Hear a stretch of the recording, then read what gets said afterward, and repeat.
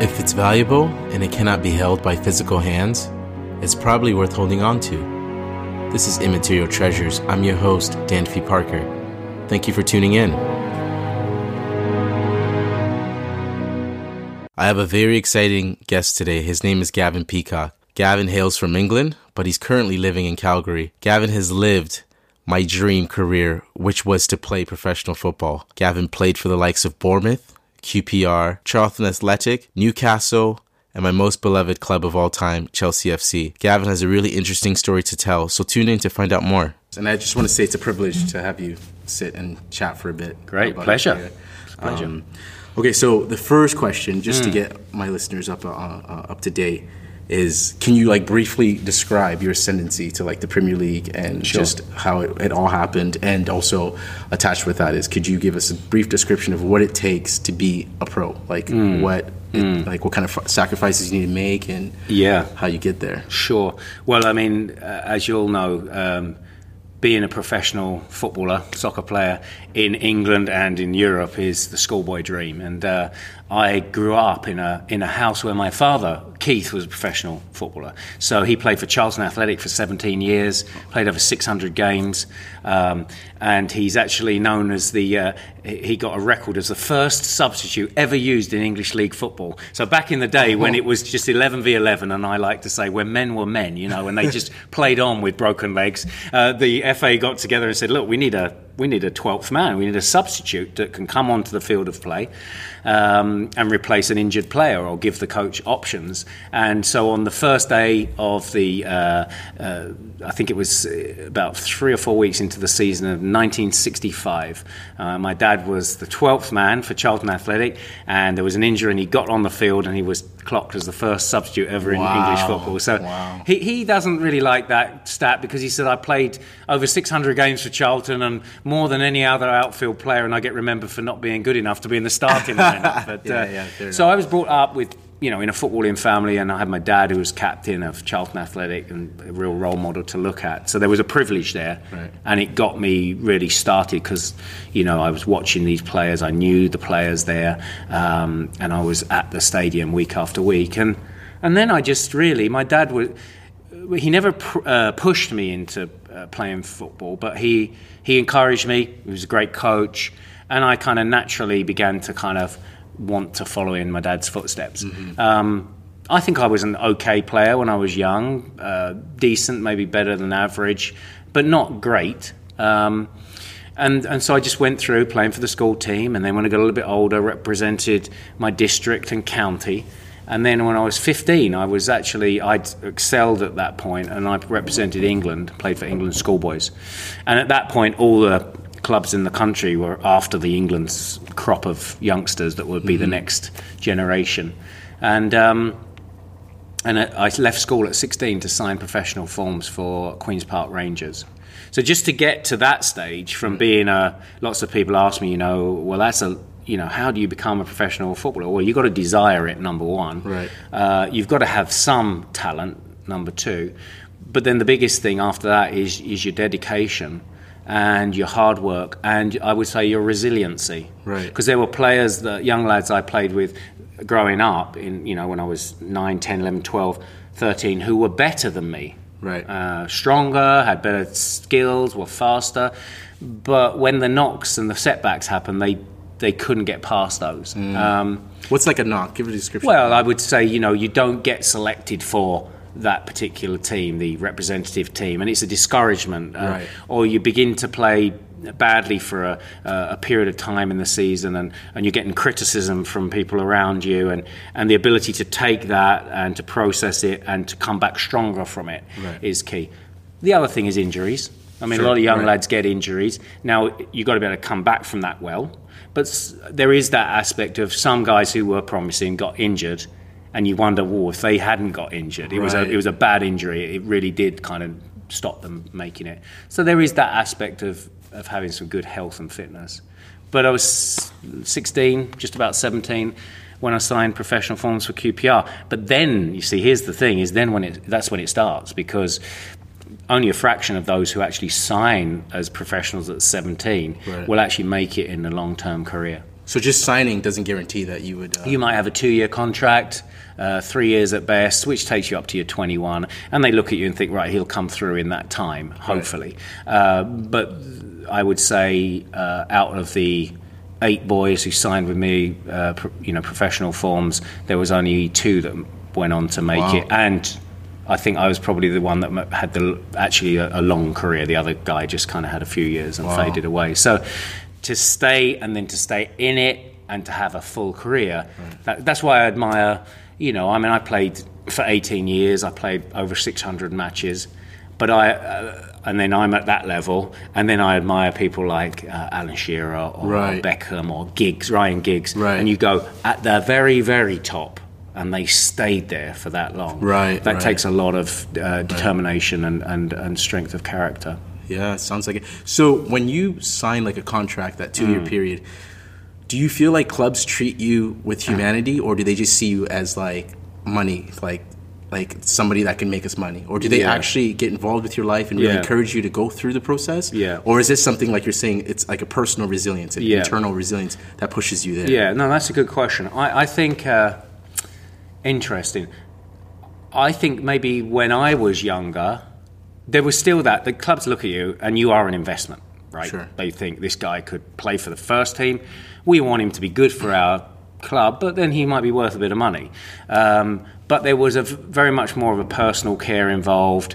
I think the coaches were, they cared about the players and developing them and finding out what their home life is like and developing them as young men.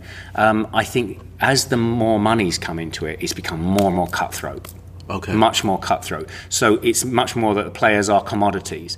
And then the motive changes a little bit more to, we'll look after them, but for the sake of the money that they might be worth, and then they can get cut and discarded and out the way. And it can become a bit of a meat market. So like in anything, the bigger the money, more that's at stake, greed can corrupt and power can corrupt. And so I'm not saying the game is corrupt, but there is a certain amount that's... how can I say it? Well, put it this way. I say this. There's a great need for mentoring of young men in general across the society. Young men need role models. They need kind of father figures. And when I started in professional football, I obviously had my father at home, but the older professionals, they kind of took me under their wing. There was a natural, look at the young guys coming through. Let's look after them. Let's pass on a bit of wisdom. I found that at the end of my career, that became less so because we had lots of players coming in from different countries. The money was bigger. The first team got a bit more separate from the youth team. And there was less of, it's like look after myself and less of bring the youngsters on. So the youngsters then get less mentoring, and I think they suffered for it. They were coming into the game with less mentoring, so some of them were quite undisciplined young men. And then what would normally happen is if they'd come in undisciplined in my day, the older professionals would have sorted them out, and coached them so they earned their stripes. So I think that was a big change in the game in my time. Is there anybody in particular that you are grateful for, that you had a relationship, like a mentoring relationship with? Yeah, I had several players at Queen's Park Rangers, names that you might not know, but Chelsea fans of old would know the names of Clive Walker and Mike Fillery and Gary Chivers. These were actually old Chelsea players that came to QPR. They really took me under their wing. And then we had an England international who came from Liverpool. His name was Sammy Lee, and he played in the great Liverpool team in the 1980s where John Barnes was playing.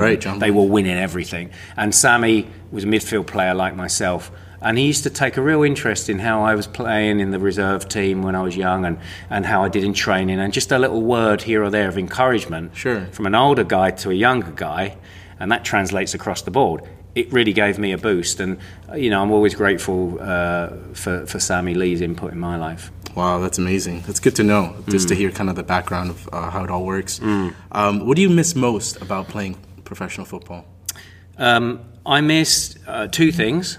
It's actually not playing. Lots of people say, "Oh, you miss playing." Well, I had a long and full career, so I was blessed to, I think, be as good as I could have been, and didn't have any major injuries that stopped me playing.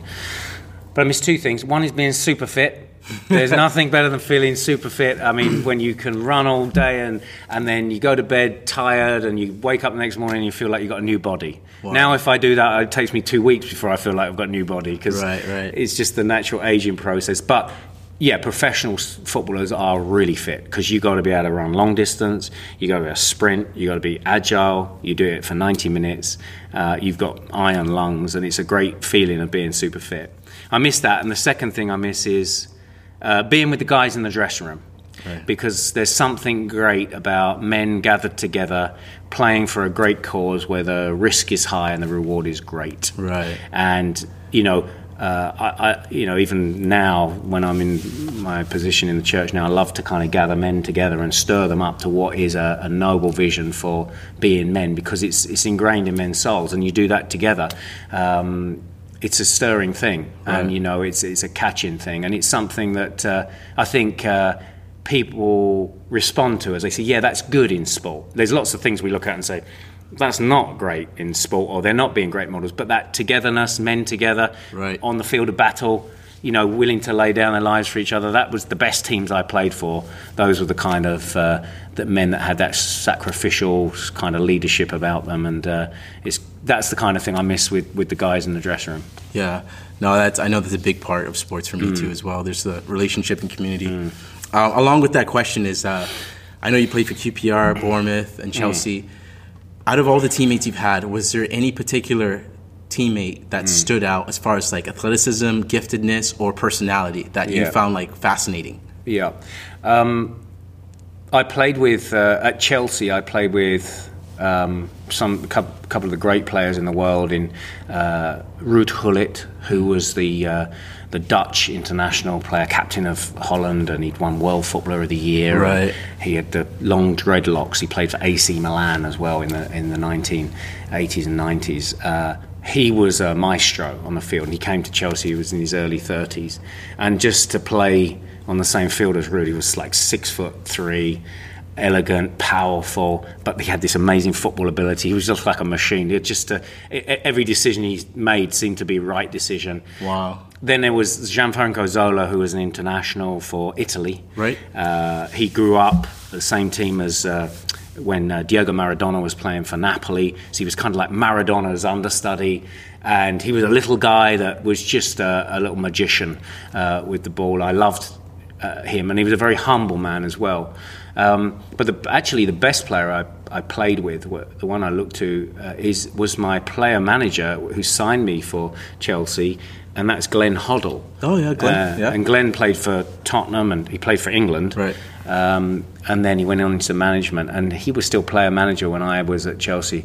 And Kevin Keegan, who was my manager at Newcastle United when I signed for Chelsea, he said, you'll learn more from playing with Glenn in training than anything else. And his football mind was like no one else that I ever played with, even taking in consideration those great players. Right. And then he went on to manage England as well as the full England senior team manager.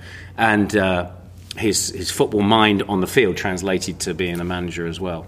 He was just a wonder to watch. He was one of those players as well that when you played with him, he got the ball and he would be in midfield, and if I just made a run forward, and I just hear the ball coming over my right ear and just land perfectly. He just knew where you were going to be. Yeah, perfect. And he was just versatile, both left foot, both right feet, foot. left foot, right foot. It was as if he had a computer in his mind that could assess every option on the field when he picked the ball up, and what was the most dangerous one, and then deliver the ball with perfect accuracy and speed. I played against Manchester United a couple of times, and they had a player called Eric Cantona playing for them. Oh yeah, Cantona. Cantona was their star player, and we beat them at Stamford Bridge in my first season at Chelsea, and I'd scored the goal. It was the winning goal, and but Glenn was magnificent that day.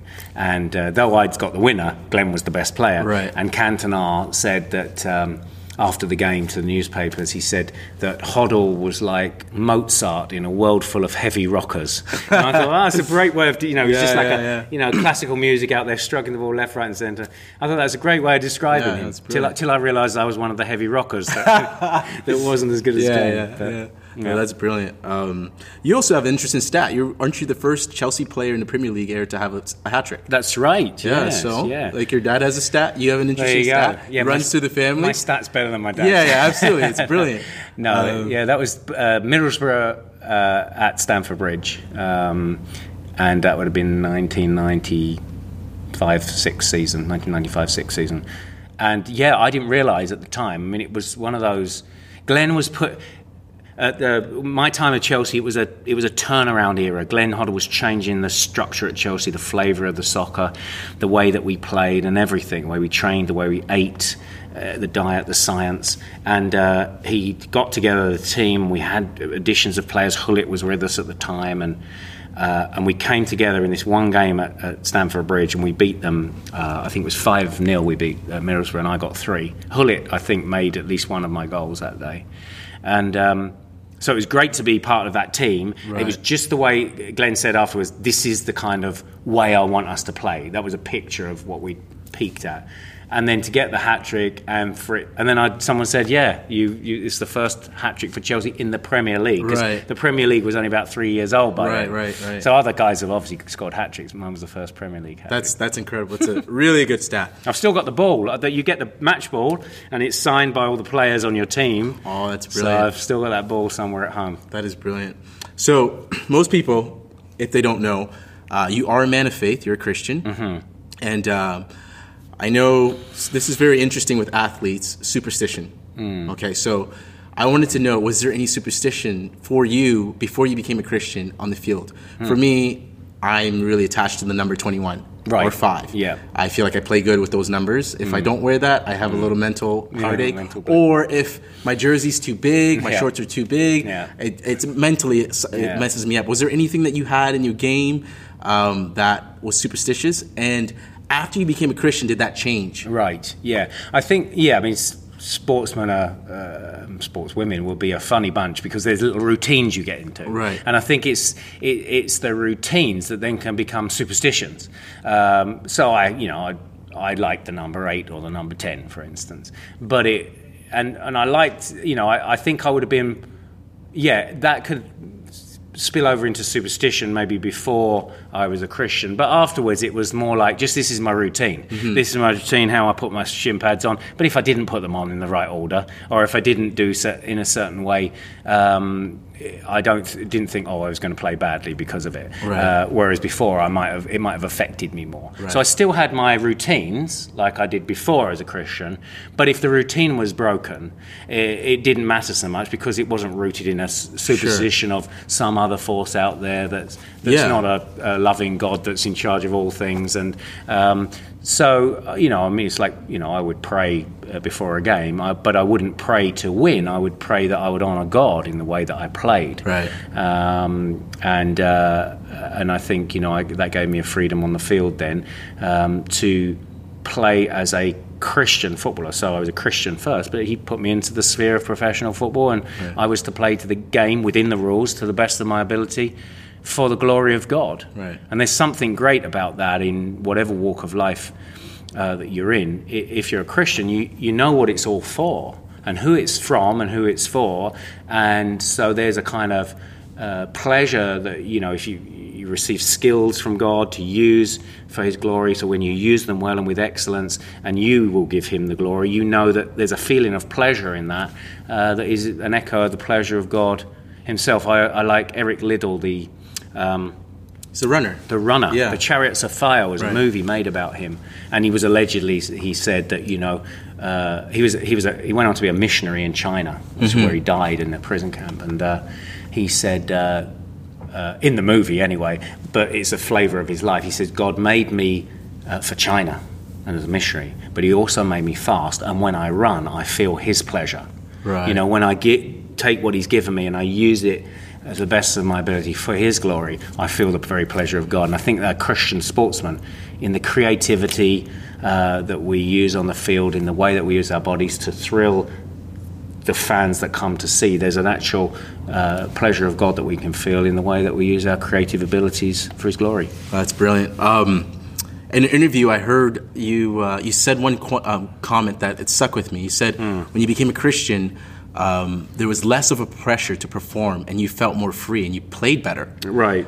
Because there's that kind of mentality. If you want to own your art, you have to spend a lot of time and obsession with it to get better. But you felt a freedom. Could you unpack that a bit? Like, for people that want to perhaps get into like further in their athletics, they want to go pro, and they feel like, God, maybe I need to put God on the side or put faith on the side to really focus on this. Is this something that other two, are they like mutually exclusive, or can they go together? Well, the first thing, I have to say is that I'd achieved the schoolboy dream, and I had everything the world says would make me happy. I had the young lad, I had a bit of fame, I had a bit of money in my pocket, I had the great career, and the world tells you that'll make you happy. Then I had it, and actually, because football was my God, because football was my identity, if I played well, I was up. If I played badly, I was down. So I've got the schoolboy dream, I'm 18 years old, and I'm thinking, this is not all it's cracked up to be. And I was living at home at the time, and one night my mum, who's not a Christian, wasn't a Christian, she said, I'm just going to pop along to the local church tonight. And I said I'd keep her company. And I went along to the church, and I don't remember what the minister preached on, but he said, Gavin, do you want to come back to my house afterwards? I have a youth meeting. There'll be half a dozen people your age there. So I pulled up to that meeting in my nice sports car. As I say, I've got everything the world says, I was in the in crowd. These folks in there weren't in the in crowd. But when I heard them pray, and when I heard them speak about Jesus Christ, there was a joy and reality they had that I did not have. And then I heard the minister began to unpack what is the gospel, the good news of what God has done through his son Jesus Christ to rescue sinners from his judgment, because I realized then that my biggest problem wasn't gaining the approval of the crowd on a Saturday by great performances on the field or being the best player in the team and having a long career. My biggest issue was to be in a right relationship with the living God, that I was a sinner against him and I deserved his judgment because he's a just judge, but at the same time he was so loving and gracious that he'd sent his own son, who willingly came and lived a perfect life I could never live, and died on the cross to take the punishment I deserve, and rose again, and who's coming back. And that was the good news that I believed. God gave me the faith to believe, and I was saved. And then everything changed. So then everything reoriented. So Christ is God from when football is God, and now football can be enjoyed in the right position under Christ. And so there was a freedom, like I talk about, that came with that, because my identity wasn't tied up in that ultimately. My hope isn't tied up in that ultimately. And I lived for something that is eternal, not temporal. Right. One thing I do say is that I was already a professional player at the time. For young people coming through, especially nowadays, it's a very difficult thing, because you might show promise as a young teenager, and now as you get better and better, the press is, if you're in a Christian family, is, well, there's stuff on Sundays and we need you there, or you will not make it. Right. And my advice to Christian parents is, I don't tell them exactly what to do, but I do say that sport has become God very much in our culture, and it can't be so. Right. Christ must be honoured first. And if you're like taking your kids out of the church for weeks and weeks at a time, what are you saying to them about your own desires for Jesus Christ and priorities? They're never going to see, if they don't see it in your parents, they're not going to see it for themselves, and they're not within the sphere of hearing that truth of the gospel, which is most valuable, more than anything. Lots of parents, I talk to, how's your kids doing? Well, they're doing well at school and they're doing well in sports. And I want to say, yeah, but how's their souls? Yeah. Because the biggest need of any child is not great education or great careers. It's to be a Christian. It's to have eternal life. Right. And then everything else finds its place under that. And I think that's one of the big issues for Christian parents in churches with young sports children who are good at sports coming through, is to how to navigate those waters. But it must be Christ first. Seek first the kingdom of God and his righteousness, and all these other things will be added unto you. Yeah, that's really good. And that lends to one of my last questions. So the name of this podcast is Immaterial Treasures. Right. And some kind of like what you've described, we need to treasure things that are eternally valuable. It's that one C.S. Lewis quote that says, "If I find in myself a desire in which nothing in this world can satisfy, the most probable explanation is that I was made for another world." So a lot of these parents that take their kids to sports, or even me or anybody else, we want to achieve these great things in this world because we know, in some sense, it brings a certain value to our life, right? And perhaps our identity is wrapped up in that. How do we get away from those things? Even you can speak from your own experience. And I know for you, you were on BBC, you were a pundit. You could have stayed there, you could have done more with soccer, but you decided to go into the ministry, preaching and teaching. And some people might say, well, buddy, you could have made more money. Like you could be stocking up more money for your kids, or even for anything else, and being generous in that sense. Why is this a greater treasure than the other lifestyle? Not to say that the other lifestyle can't be used for God, but what is it about it that you see something, and that's why you went after it? What's this immaterial treasure that you've seen in Christ? It's Christ himself who is the treasure. It's Christ who is a person, not a theological construct. And when Christ is your main focus in whatever walk of life you're in, the decisions you make will be Christ-centered, so that everything else pales into insignificance after him.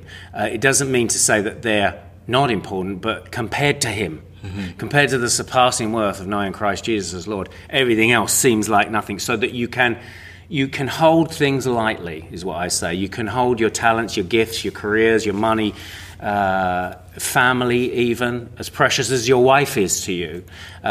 She can't replace Christ, because all these things can be taken away from you in an instance. Christ can't.